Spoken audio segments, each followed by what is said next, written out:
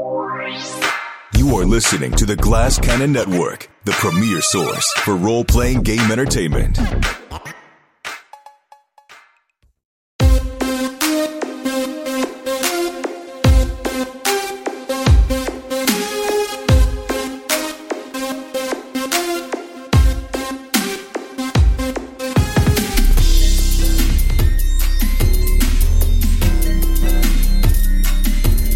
Page 59 of the Agent's Handbook.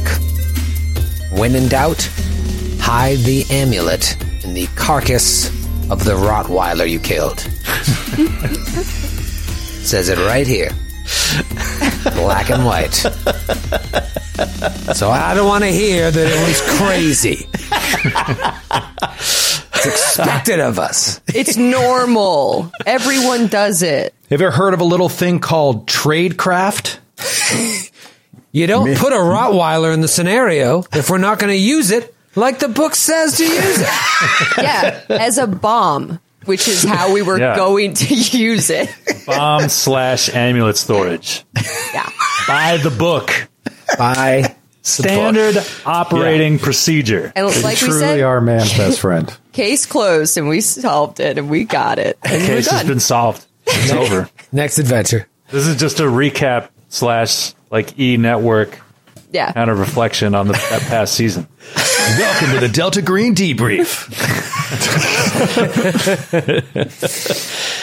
It's all over. Yeah. I mean, you guys, you got it. You figured it all out. It was just a classic. I mean, day one, FBI Academy training. You know, shove the amulet in the dog, put a grenade in there. The amulet in the dog, to me, felt like an escape room where we just start destroying the room.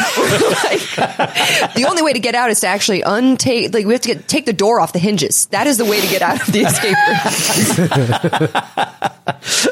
room. I'm not playing your games anymore.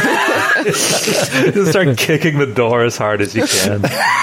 My wife once received a warning when we did an escape room for being too aggressive with some of the equipment.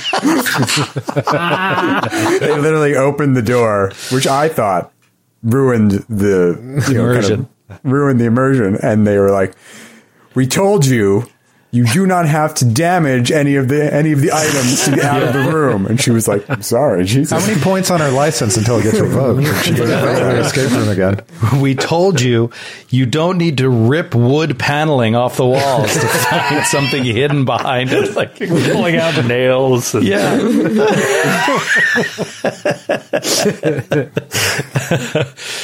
Oh, man. You know what? I'm going to jump in because I don't want to even ask you guys if you feel like you're getting somewhere or if you feel like you have your heads wrapped around what's happening. I just got a text from Caitlin. I can hear you. She says, oh, no. She's going to kick that door down. She can't be contained. You got to look out. Do you know how strong her legs are after all those Pelotons? Jesus. She does have a reputation for being very aggressive. It's true. Oh, no. Well, last time, I thought the most important thing that was going to happen was you guys really putting together this case against this fictional person who I don't even remember if you've named, but this person who you are going to present to the Glen Ridge Police Department as being the murderer, the Glen Ridge chiropractor, the person that pulled off these horrific crimes. And, you know, we can get into it, but it had something to do with Northrop Grumman and they were a disgruntled employee, et cetera. I'd like to name him Keaton Michaels. Michaels. Yeah. And we can nickname him in the press the Batman because of the elevation that he used to drop things, people. Yeah. Keaton Michaels. Batman. I love it. And I thought that was going to be sort of, the most important thing that happened, in that episode as you guys planned to move forward. And then the sun goes down rather early. It's February in Long Island and it's dark out and Jordy and Gavin decide to sneak away from the party to perform an occult ritual alone in the woods with a clay tablet that they found in a Winnebago in a auto salvage lot near the Pine Barrens. You're making it seem so very unclassy. Yeah, you're making it sound stupid. Like there was plenty of good reason for us to do what we did at the time. We felt. My point also, is, like a lot of like other interesting, shady stuff in there that made it seem real legit. Yeah. I mean, it wasn't just a random wrecked Winnebago. That's true. I did sell it kind of poorly. I sort of sold it as a second-rate Mesopotamian artifact, 5,000-year-old artifact. But the fact is that you dropped to the ground unconscious, and what we don't know is if you dropped because you got a second-rate clay tablet from this Winnebago, or if you dropped because it was the real thing. You know, it could go either way, but let's pick up from there. As last episode we fade out on that image of Geordie and Gavin, just sort of laying there, probably dead, and they becoming the next mission. So let's fade up on a motel room. There's light coming through the curtains, the shoddy curtains, giving some light to the room as we see it's Monday morning. Daylight has come in, and we pan over the bed and we see Gavin asleep in bed, and he just snaps awake. Some distant memory of performing a disturbing ritual in the woods with Geordie. Maybe it didn't happen at all. Maybe it did. Looking around at himself, first thing I want you to do is roll 1d6 power, heal 1d6 power for rest. 2. Okay. So do you remember how much power you took? How much damage you took? 3. So does that affect my score, or does that affect my score times 5? It affects your score, your willpower score. So I was down to a 9 on power. Yeah, on power. Oh no, I'm sorry. It doesn't affect your power. It affects your willpower points, which are equal to your power. Okay. Yeah. So I get to keep my. Yeah. So your power stays the same. That represents your max. And just to be clear, there's a lot of different ways that this can work, because rituals are very cool and they're very complicated, and there's a lot of different kinds. This is a very specific ritual that is of my own design, and it has these elements to it that are there's a crafting element which comes from the book, and then the actual engaging in the ritual. So like crafting the tablet is a whole different thing that is like covered in the book, and that is because I was getting confused as you were saying it, Matthew. I was like, wait, is it willpower? Is it power? The way that I'm running it, doing the ritual is more about life force and life energy, and draws on your willpower points. So it's sort of a temporary thing as part of activation. It's really cool stuff, and a fun thing to get into. And it's crazy to think like how little we've just scraped the surface of this game, because, the little bits we've seen, this kind of ritual this is the first time we're seeing anything like this. And there are dozens and dozens and dozens of them in the book. So it's just like, there's a lot of really cool shit for how this all works. But anyway, I just wanted to put that out there for anybody that's familiar with the system. It's like you can take these rituals and kind of like make them tailored to what you need. And this is what you guys are suffering. So as Gavin wakes up, and what did you say? He healed 2? He healed 2, willpower but I points? took 3. So I'm still down 1. Okay, cool. So, you wake up and you feel, like that. How do you think that manifests? That 1 point of willpower, just like not coming back. You wake up, it's almost like a nightmare. Does he feel like it really happened, or does he not know? I guess if there's still that 1 point there, it's almost like, did I dream that? Is that real?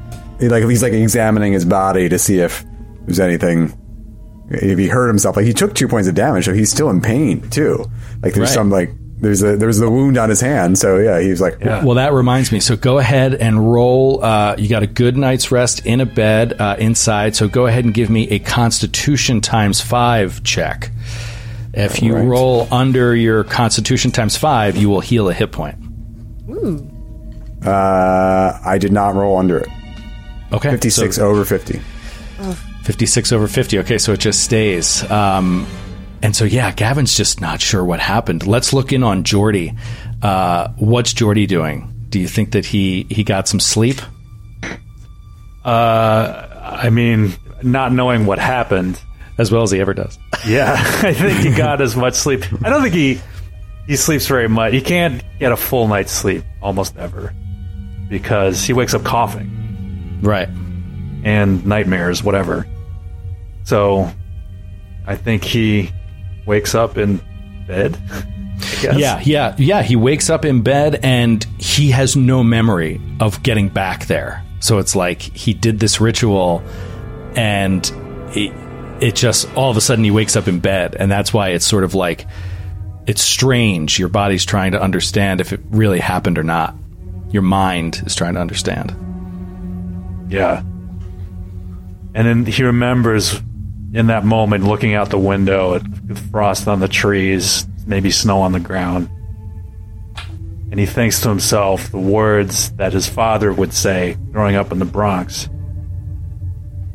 It's like, it may be winter on Long Island, but it's always Sumer in Mesopotamia. Good Sumerian joke. I love it. It's always Sumer. Oh boy! I saw that in a Yankees Stadium bathroom. That's right. Did you roll your willpower heal? Not yet. 3. So, and do you remember what you had now. lost? Okay, so you lost 4. Yeah. All right, so down 1. Going into the next day.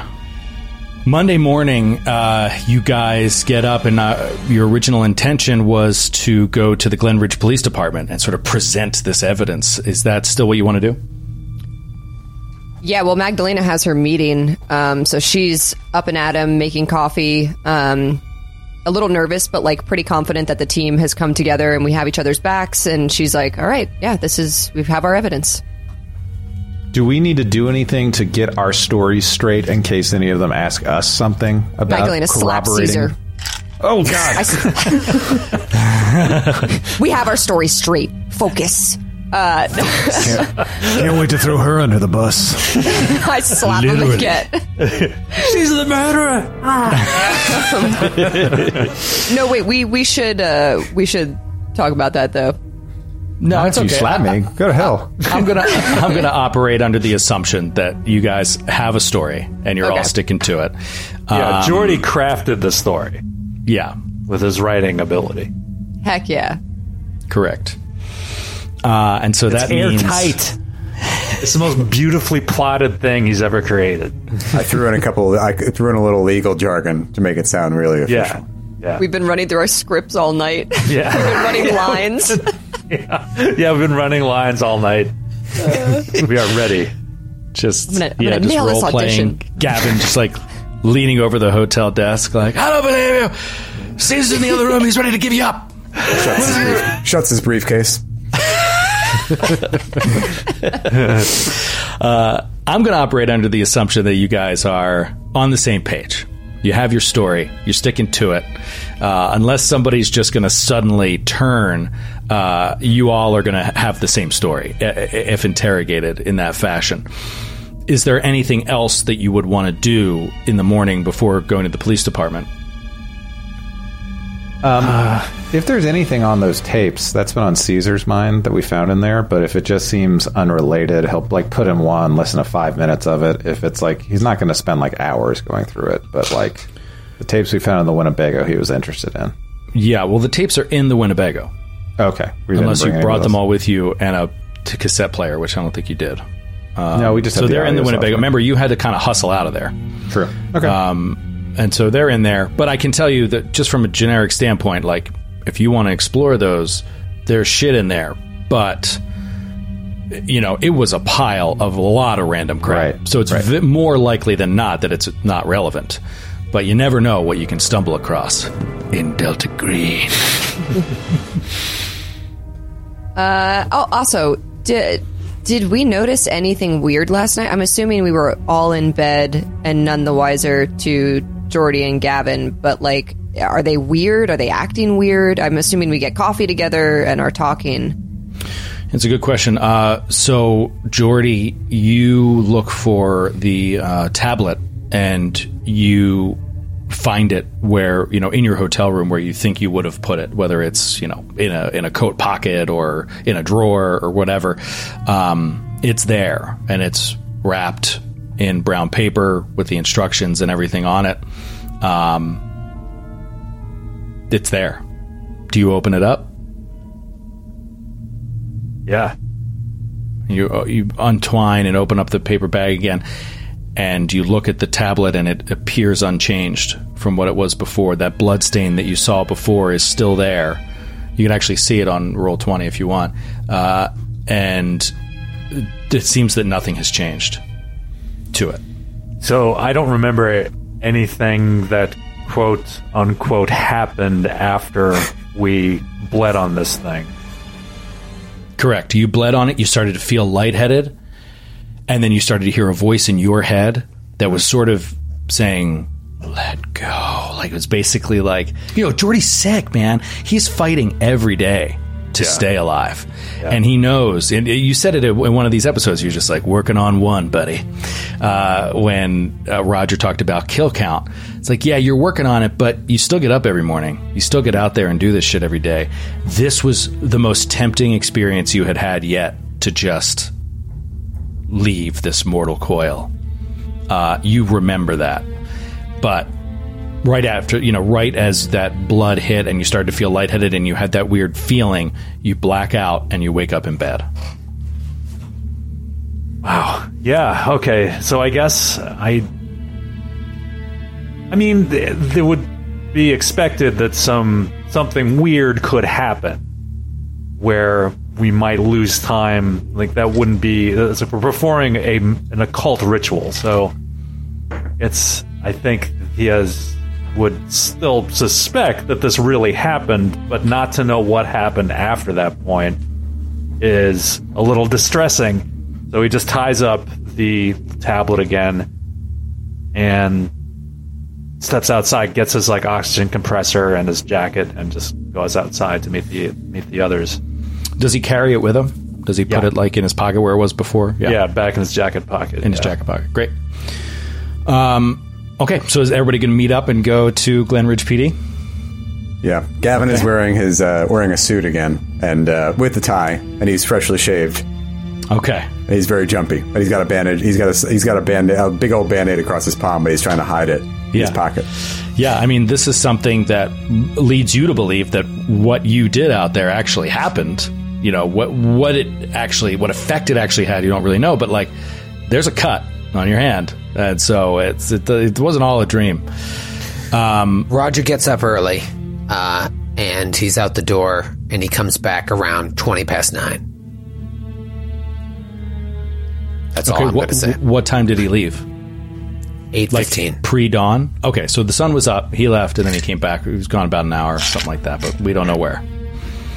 All right, he comes back, so it's, between 9 and 10 a.m. Magdalena, they're expecting you, around now, around 10 a.m.-ish. I don't know if I said 9 to start, but it doesn't matter.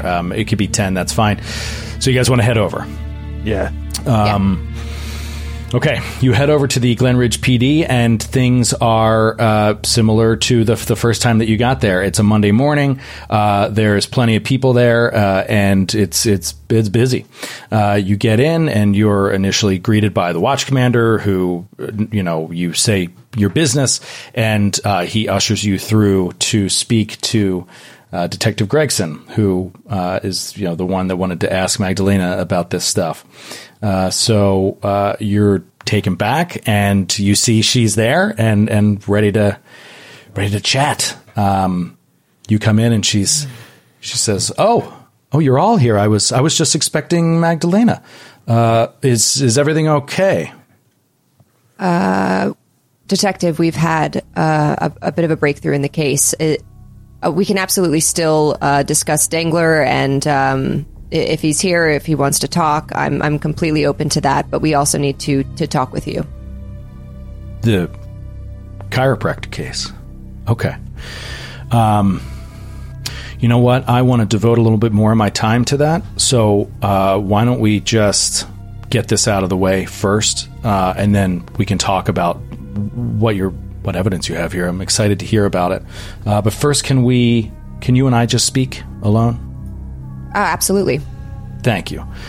We'll just be a minute. You can hang out here at my desk, and you see it's kind of like a bunch of desks all kind of like mashed together. And she allows you guys to stay there.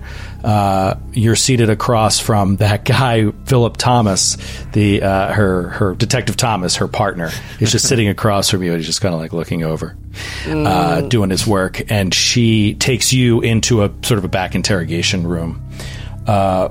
Closes the door. She's got some paperwork with her, and she's like, I appreciate you coming in. This is just going to be really a formality, unless there's anything related here between the two cases, which I haven't seen yet. But I do want to discuss your whereabouts, just to get it on the record here. And she puts a little recorder down. Your whereabouts on the evening of Saturday, early evening, Saturday, February 25th. I can't remember the date. I think that's right. She gets it right. And she says, where were you around 7 p.m.? And she's just sort of like has a notepad out. Oh, it's so intimidating. I feel scared. Sydney feels scared. You've been in this position before, haven't you, Sydney? I'm unfortunately very familiar with interrogation rooms. No. Magdalena is calm as a cucumber. And she just goes, right. 7 p.m. I was with my team. We were probably just getting into Manhattan, or maybe we were leaving Manhattan. We had gone to B&H. And why were you at B&H? We needed one of my computers was on the fritz. I was trying to actually look at the CCTV footage for the chiropractor case, and it kind of blew up my laptop at the time, which led us to look further into it, which we'll talk about later. Did you buy anything at B&H? Because if we could get like a receipt or anything like that, it would make it just so easy. I could check. I believe Caesar possibly had put it on his own card. I would have to ask him if he has a record. Okay. You arrived back in town around what time? I look at my phone. Let me just check the call log really quick. And I look at my phone of when Gregson called Magdalena. And she said she was like going through the tunnel or whatever. And she kind of guesstimates that time. She says, yeah, I think when you'd called, we were going through a tunnel. So I would say 30 minutes after that. Okay. Thomas Dangler, as you know, came in and said that I was rather adamant that he saw you on the street around 7 p.m. Do you know why he would say that? Honestly, I can't think of a reason unless he saw someone who looked like me, but he had just seen me the day before. And honestly, and I didn't want to say this in front of his mom at the time, but I gave him my card and I told him to call me if there was any problems at home, because he didn't look well. He didn't look well rested. He had been out of school. Yes, I remember. You told me to keep an eye on him, and I found that to be a strange coincidence that you had told me to keep an eye on him, that you had gone and questioned him in relation to the Glen Ridge chiropractor case, and then, he ends up saying he saw you and is mugged. It's just a strange series of events. So, were you able to find out anything about the mugger? I honestly, and I think this might be a cry for attention. If he's not getting it at home and he's not getting in school. No. Well, naming you is what's strange. Perhaps it is a cry for attention in some way there, but from what I've seen, and it's not my case per se, I'm just sort of gathering information for my colleague here, but from what I understand, no, it is not a cry for help, and the item that was stolen apparently is extremely valuable. We had a few people here yesterday asking about it. It was an item that was stolen. They didn't just take his phone or his wallet. He had a necklace that apparently was very old. It was like in his family for a very long time. A representative was here from the American Museum of Natural History yesterday. And was talking to the detective about it, and I know they went to his house to ask a few more questions. So it seems like whatever it was very valuable, and now I think that they're looking into it as kind of a like an art heist almost, because somebody knew that he had something rather valuable. It's turning out to be something rather serious, and that's why I was asked to interview you, because I know who you are and I know why you were brought into town. I brought you into town, and so I just wanted to make sure that we could clear your name in involvement with this, because it's looking like we're talking about priceless item. That is sort of the way people have been talking about it. So. Wow. Yeah, now I understand why this was so formal. I was kind of wondering what the big normally deal was. This kind of thing would go, beyond my notice, really. But this is something that has it's working its way up the chain. There's a lot of money involved here, I think. Wow. I wish I could be more of a help to you. I mean, my team, I would say, oh, we'll look into it, but we kind of have our hands full with the chiropractor case as is. Yeah, it's okay. And she turns off the recorder. She's like, I think I have what we need here. We'll have anybody talk to your team if they need corroboration, an alibi for where you were, and we'll also, if you could get me those receipts from B&H that correlate with the time frame, then it should all work out. But in the meantime, let's talk to your team about this crack in the chiropractor case. That is the top on my priority list. So, and she grabs the recorder, grabs her files. She has taken a few notes during this conversation, and she comes walking out of the room, and you guys all see her come out. During this conversation, was there anything you guys were doing out there, or are you all just kind of like sitting quietly playing on your phones? I don't know. Gavin keeps stealing looks at Jordy to be like, see if he's okay, see if that really happened, or like, he doesn't want to say anything. I think I flash my palm with the scar on it to him and be like, eh? What? Gavin just kind of shrugs like, Roger's sitting there and he just says, Fifth Avenue. What? Sorry? Really craving a Fifth Avenue bar. I'm gonna go see if they have one in the vending machine. And then he walks over to the vending machine, and he walks by the desk of that other cop who kind of shunned us the first time we came in. Goes up to the vending machine, looks. Is there a Fifth Avenue as an option in the vending machine? No, Troy. Fifth Avenue in the vending machine. It's New York. There's a Kit Kat. There's no nothing with peanut or nougat? A payday. What? Why would there be a Fifth Avenue bar? There's a Three Musketeers if you want a lot of nougat. But there's no nuts in that. Yeah, that's not good. There's a Snickers. What was Snickers? Oh. All right, he slips a bill in, and he's agonizing over this decision as much as I am. Staring at the vending machine, staring at it for too long. Everyone kind of just is starting to notice that there's this hulking menace standing in front of the vending machine, just staring at the glass. Intensity, just staring at this vending machine, staring daggers. Green beret. He's staring daggers at an empty hook F1 because he just knows that Fifth Avenue was there. That's where it was. And he turns to that cop and he goes, "What do you think? Three Musketeers or Snickers?"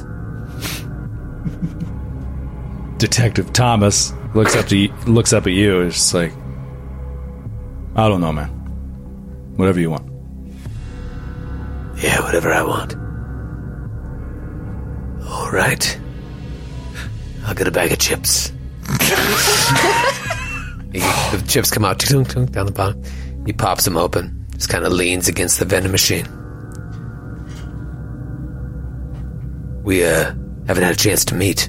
We could have, but you were too busy. Eat the chip.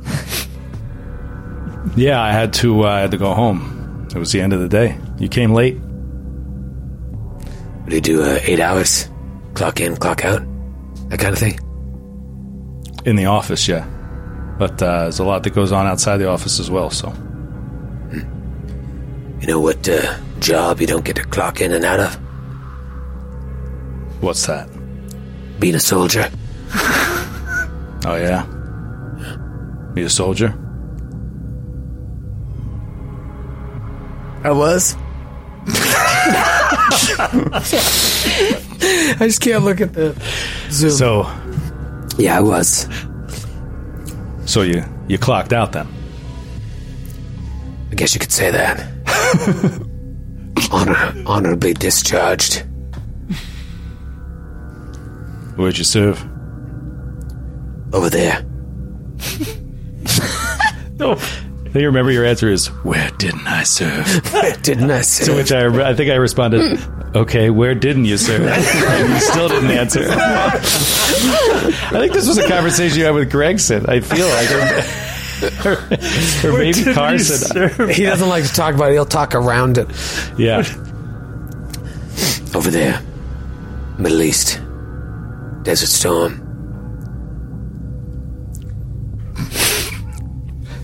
Troy's fake eating chips. Still eating the chips. For like the past 10 minutes, Troy's been faking chips. So you say you got a break in the Glen Ridge chiropractic case, huh? Oh, now you're interested in us and our knowledge? I'm just trying to make small talk, man. Yeah. Yeah, we might have... You seemed like you were kind of drifting off there. I was just thinking how nice it must be to clock out after a hard day's work, go home to a warm bed, maybe a wife, a couple of kids, get to lean back and watch Johnny Carson. Johnny Carson. You know Johnny Carson's dead, right? That's what they say. Anyway, yeah, we got a break in the case. In fact, I think it's all tied up in a nice little bow. All right, then. Detective Gregson will be happy to hear it. What about you? Will you be happy when this is all taken care of? Yeah, I'll be happy when the real killer's off the street. But, if you don't mind me saying, I just don't operate under the assumption that you people know what you're talking about. So just because you say this is who it is, I'll tell you what I'm going to do. I'm going to clock in, and I'm going to follow all the evidence to make sure we have a solid indictment before we start talking about case closed around here. Just so you know what I do. Oh, good. Might mean you might have to stay after 5 p.m. Do a little overtime. You know, do some real police work. Yeah, real police work is the only thing that's going to get this done. Not federal, political, let me just close this to make it look good to my boss. That's not how it works on the street. Thanks for the lesson. Anytime. He crumples up the bag, and he's like, one more thing. Throws it in the cop's face. One more thing. Fuck, buddy. Pick that up. So contentious. Crumples up the bag, and he throws it in the barrel. It's like, might want to restock that with some Fifth Avenues. Then he walks back to the break room. It's not my job. And then Gregson comes out with Magdalena. They walk back over. And she's like, "All right, let's hear this," and pulls you guys into that same meeting room. Actually, she pulls you into a meeting room as opposed to the roll call room that she had you in before. And she brings Detective Thomas in this time. Both of them are sort of ready to take notes, etc. And they ask you to go over the details of this idea. So, who's taking the lead here? Who's doing the talking? Is it a Gavin operation? It can be Gavin. Yeah, he's looking all clean cut. Clean cut. Got my briefcase. Bandage on his hand. Well, he's hiding that from that occult ritual last night. Don't know. I can neither confirm nor deny any occult ritual took place last night. Okay. I have no knowledge of this. You literally can't. I can't. Gavin will pull out all the evidence that we assembled, all the stuff that Jordy worked on, the stuff that Caesar was able to, and Caesar Magdalena were able to fake records of using our bureaucratic knowledge, and walk the detective through everything, and then, you want me to roll on that? Grumman. Yeah. I knew it. She turns to Detective Thomas. He turns, looks at her. Doesn't seem to acknowledge. He's just looking at all this stuff you're laying down in front of him, all this paperwork, and you can see he's eyeing it all very, very suspiciously. It was a good hunch. It was a good hunch, Detective. Actually, wouldn't have been my first instinct, but you planted that idea in her head, and we just ran it down. Just old-fashioned police work, as they say. And Magdalena chimes in too, and she's like, "Yeah, honestly, I had discounted Northrop Grumman until I looked into the CCTV footage, and like I said before, it blew up my laptop, and that's when we started thinking this might be technology, not just a person, but they have the tech to back it up, and we went for Northrop Grumman, and it all just started to fall into place." Does this Keaton Michaels have any, were you able to find out in your research at all if he would, or when he died?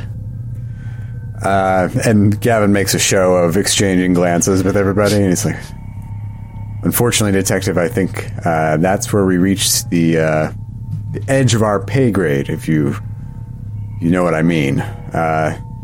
Looks like Mr. Michaels was working on some pretty highly classified materials and some projects. Unfortunately, it looks like that equipment was involved in his demise, and so we've been, that's about as far as this road will go.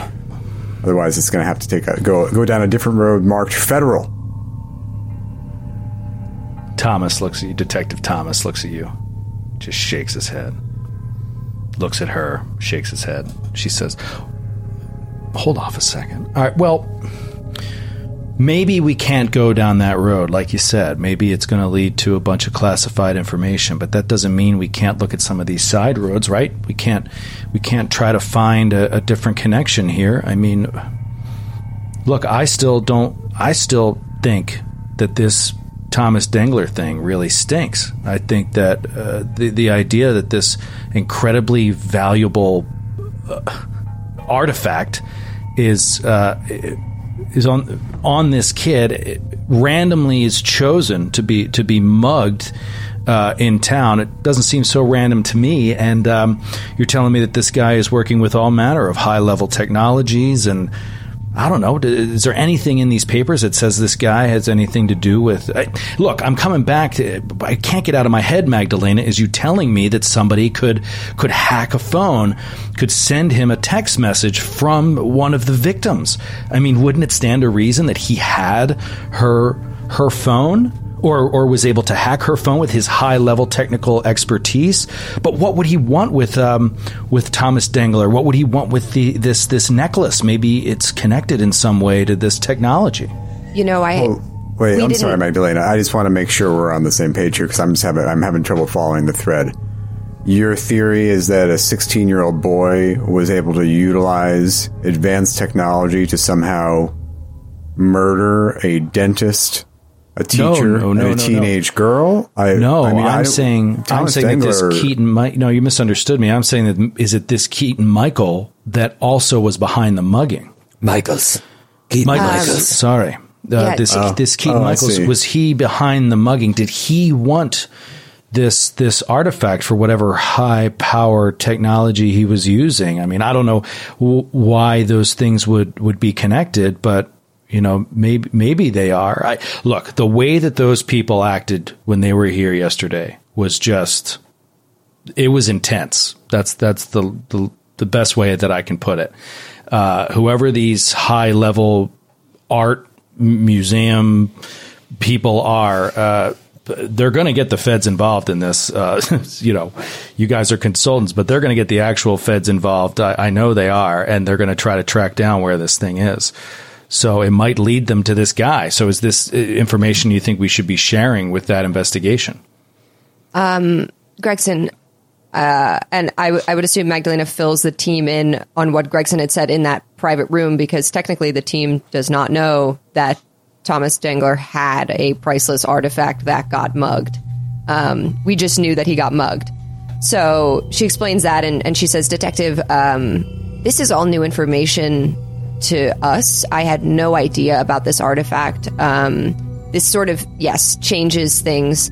I can definitely look into the phone hacking. I can absolutely follow up on that. I mean, it's possible. It's possible. The tech was advanced. I mean, it would absolutely be able to hack a phone. I'm wondering if now, maybe this was the final outcome, was this artifact. You said it was a necklace, right? Yeah, a necklace of some kind, yeah. I think we should look into that, Gavin. I mean, I wouldn't want to squash a good idea. Obviously, Detective Gregson, it was your idea to crack this case wide open. So I don't want to be I don't want to be a bean counter or anything like that. I'll leave that to the accountants. But I believe we're only contracted for this murder case, though. So I don't want to. This seems like your guys' domain. If you want to engage the bureau on bringing in some experts for art theft, did you say you think there's a case of art theft? But yeah, I mean, well, that's how they're treating it now. I can refer you to the agent in charge. He can say, he can find some people who are more with a greater level of expertise in the art heist arena. You know what? He's absolutely right. He's absolutely right, Hannah. This is just... We're not going to be able to move forward with this. I think that this work here, we can take this and we'll follow up on it. We thank you very much for everything you pulled together here. If it actually carries any weight, it looks like we'll be able to pin this on this guy, but we just need a body. We need, there's a few things that we have to look into, but this is definitely a good start. And I think that it goes without saying, like Gavin said, Detective, that this is beyond the purview of the FBI, at least this particular group of consultants. I think if they are actually dealing with a theft here, then it's going to have to cross state lines. There's going to have to be a lot of other stuff going on for the FBI to properly get involved. So for right now, this murder case is where it needs to be. I think that you've done all you can, and I think you're right. I think that we can close at least your part in this, and you'll be paid, and you can head back to Washington feeling like you did your job. I'm no policeman, but Gavin, didn't you say the kid's father worked at the same place where our suspect worked? Oh yeah, what was it? Dengler? I don't remember. Mark, I believe. Mark Dengler, right? Johnny Dengler? Yes, Mark Dengler. Yeah. Mark Dengler. Yeah, we did notice that. We ran it down. He seems to be totally unconnected. Obviously, Northrop Grumman is a pretty large organization. Yeah, no, he's probably unconnected, and I'm not a policeman. But maybe this, Mark Dengler was, talking about this rare heirloom that has been passed down through the family, talking about that in the break room and whatnot, and maybe our perp overheard this and thought this would be a great chance to get in there, steal a little art, make a little money on the side so he can get away after committing some murders. I don't know. Again, I'm not a policeman. Roger. Don't give away your expertise for free, right? That's right, Mr. The officer here is very interested in getting us paid. That's pretty impressive. That's some good detective work, because I'll tell you, even we didn't know that it was a family heirloom passed down through generations. That's interesting. Where'd you come up with that idea? Actually, Gregson did tell me that, which I passed along to my team. Apparently, passed along to your team in the time that you didn't speak with them from when we walked out of the room to walking in here. Did you know a little bit about this artifact before the meeting with Detective Gregson? And she's like, Phil, take it easy. He's just like, no, I think that there's an honest question here. How do you know that this is a family heirloom? Magdalena turns to him, dagger blue eyes with her black hair, super pale skin, and she goes, I'm sorry. Can I help you? We haven't met, and to be honest, you haven't had a foot in this investigation as we have been on the streets. If you have a fucking problem, I will go outside with you and we can talk about this like real adults. But if you don't have a problem, then shut your mouth. Oh, man. I think we're done here. Yeah, I think we are. And I turn to Gregson and I go, if you need to talk, you have my number. And I turn back to him and turn back to her, sort of giving her the eyes of, like, control your fucking partner. He's going to stand up and walk out and immediately make a phone call. And she'll say, sorry, I don't know. Magdalena, that was a little uncalled for. It's a little bit unprofessional. You could just simply answer the question, Roger, how did you know that it was a family heirloom? Just speculating. You said that it was very, very important. Very, would you say it was worth a lot of money? Or was I not in that conversation? No, Roger, you weren't in that conversation either. Well, I was just speculating. Just like I'm speculating that this... Was it Johnny Dengler? Can you please roll persuasion for me? Was it Johnny Dengler? Speculating that he might have been talking about it. I also want to just say there's a little crossover here between Troy as a person and Roger as a person, since Troy also calls every dude whose name he can't remember Johnny. Yeah, you know, Johnny and Steve.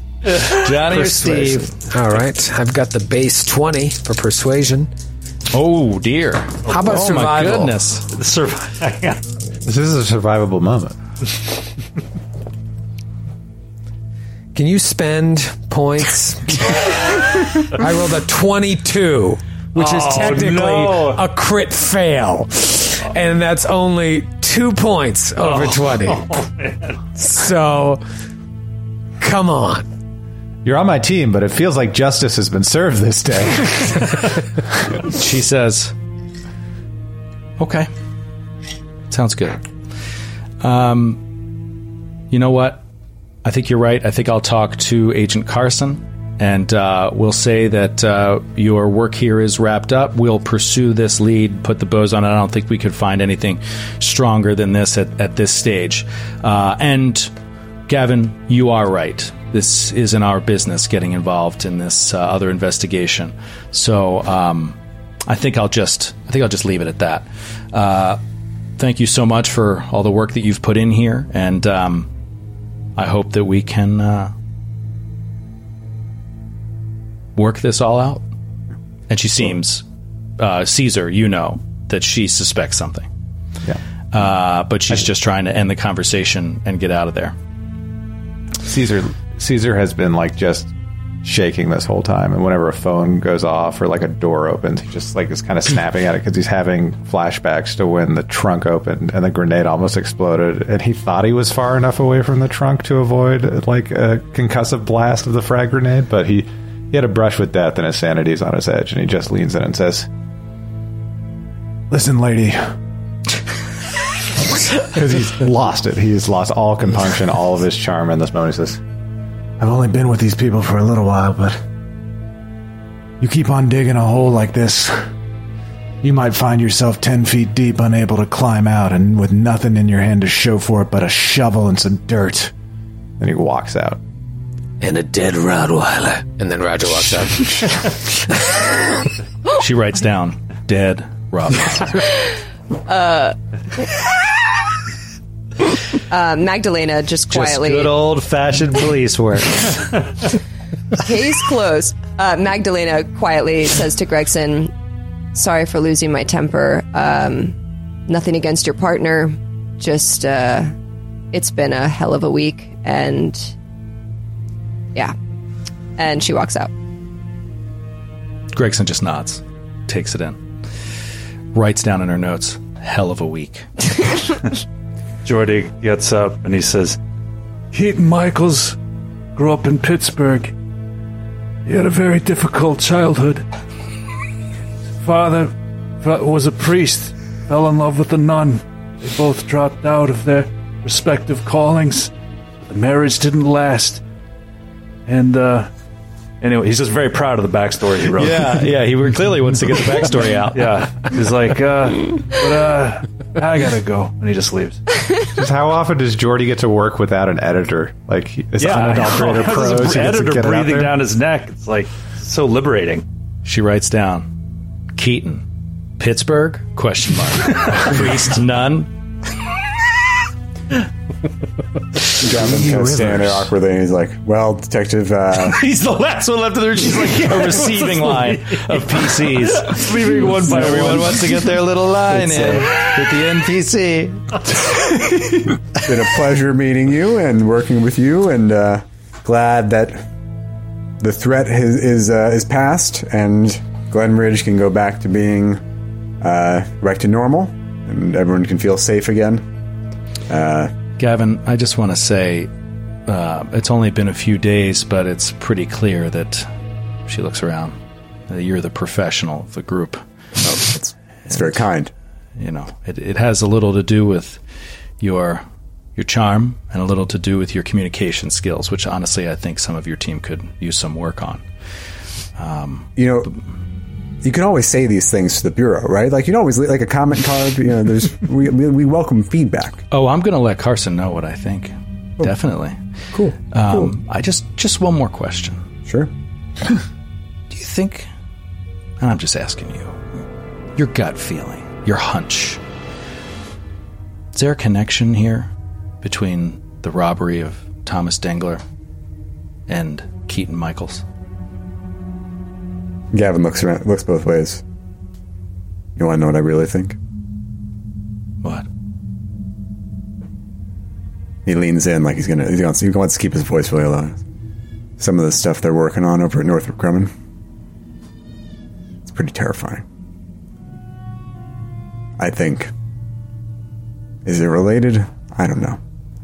I think you got out of the scare. There was a really, really, like, 3 murders with what this...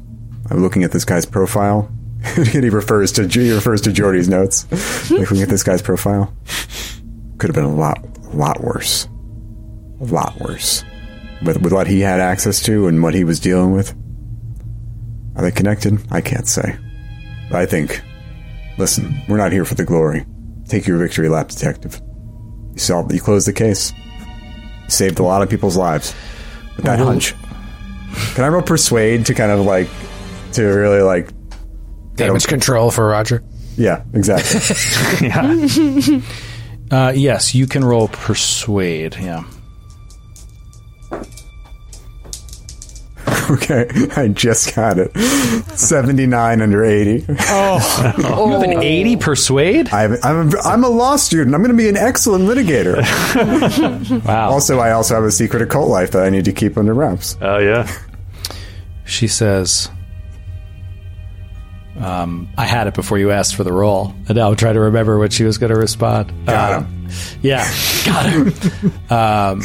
She says, well, we're going to look into it. We're not going to consider it closed until we wrap this all up. But what you're telling me is you truly believe that I'm not going to have another headless body turn up in this town, right? He's dead. It's over. He's dead. I mean, there should be like a death certificate in this evidence. We could have forged that, that with our So it's like not like it's not like there is no body. It's just they don't have access to the body. Well, here's the problem with that. I think personally, and you tell me if you think I'm wrong, but like, I mean, this victim, this murderer of yours killed somebody on Thursday. You're saying that they killed the person, died, self-inflicted, suicide. It was all figured out, and an official death certificate was released before the weekend. And I think the top men working on this job. No, I think that he was involved with such the persona we made was involved with such top secret type of weapons development that maybe he got vaporized in a project that could never be discussed, like Manhattan Project 2019 edition, you know? Mm-hmm. And they pushed this stuff out and got all the paperwork done right away, but then like redacted all of his files. I don't know if anyone else disagrees, but okay.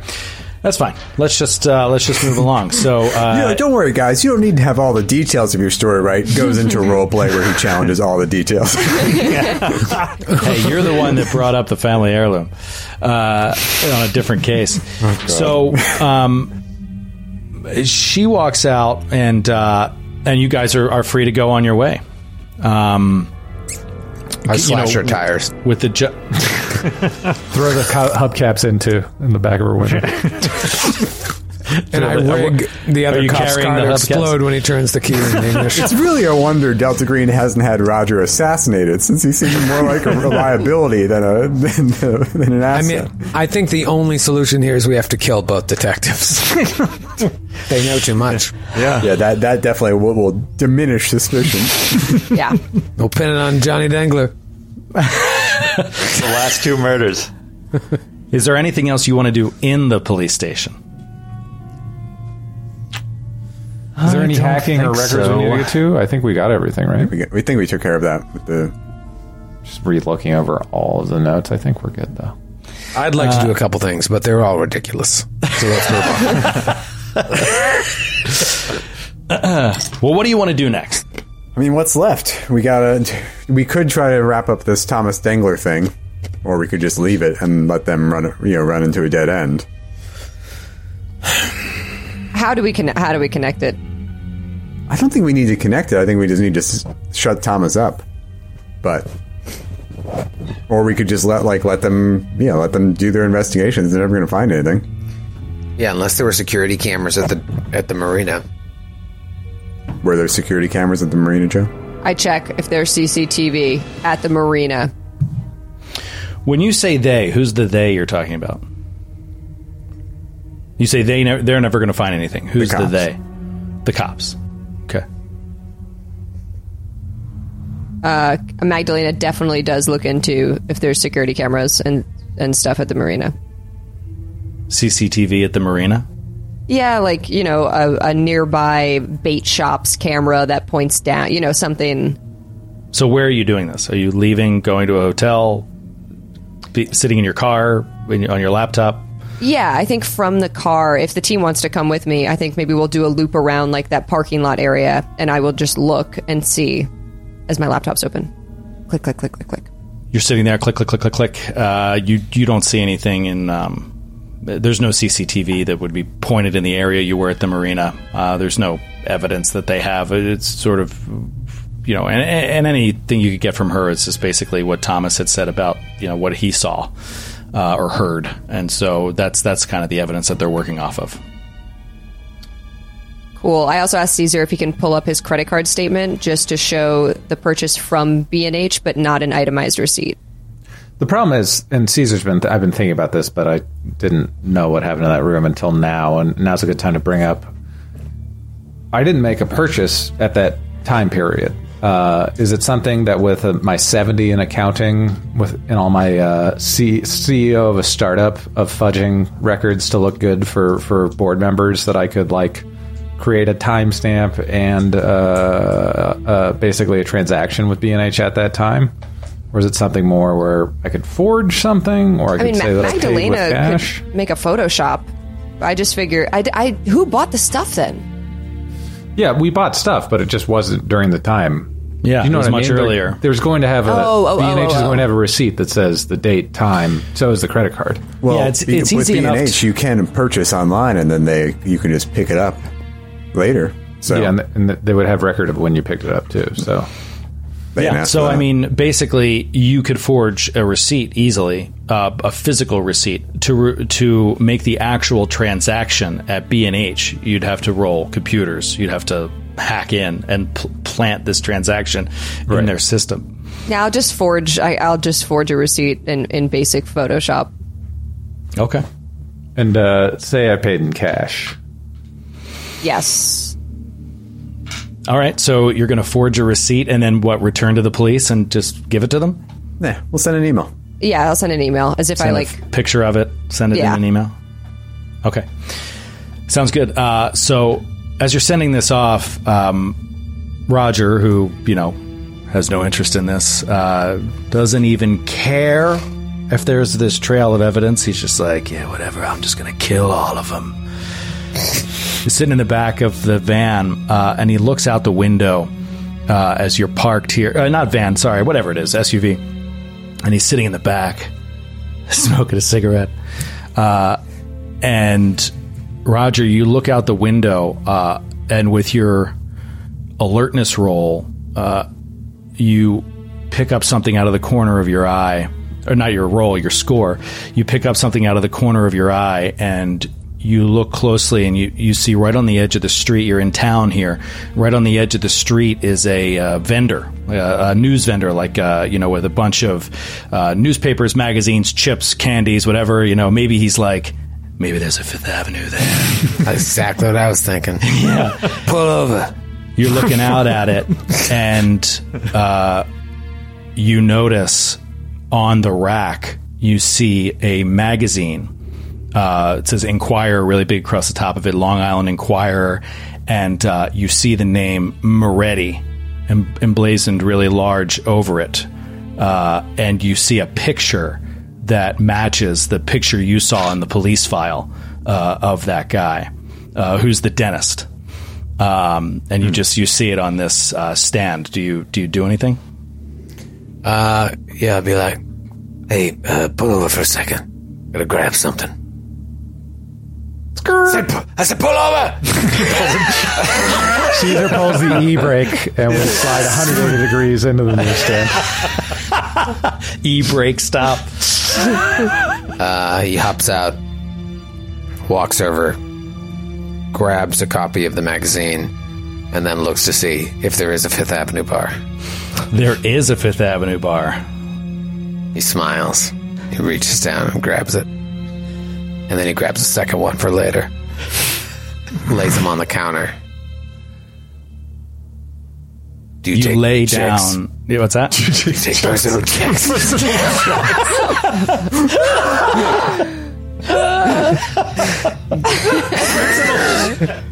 If not, my grandmother gave me a savings bond 25 years ago.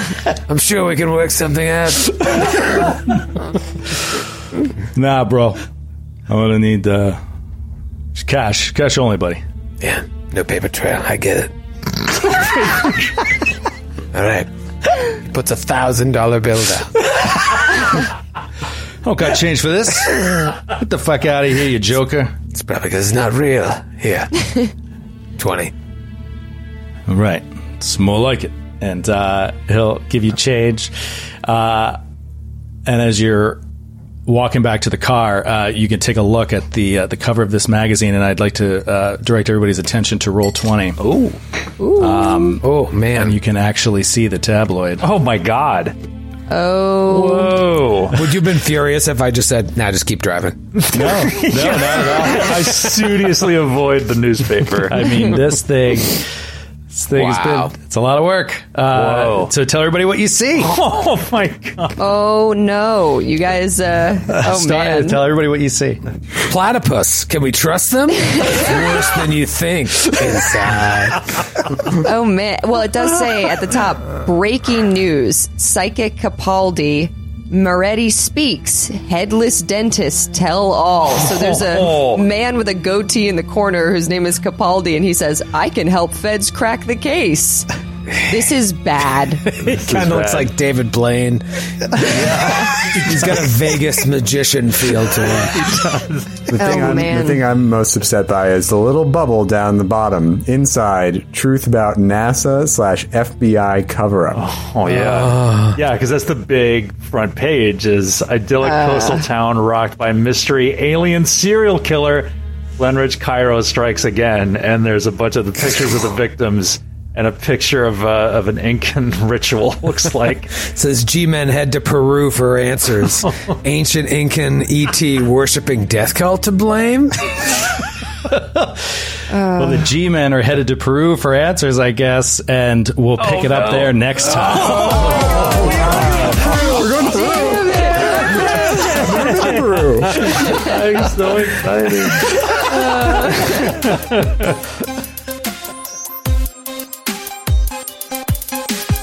Thanks for listening to the Glass Cannon Network. For more podcasts and live streams, visit glasscannonnetwork.com. And for exclusive shows and content you can't find anywhere else, subscribe today at patreon.com/glasscannon.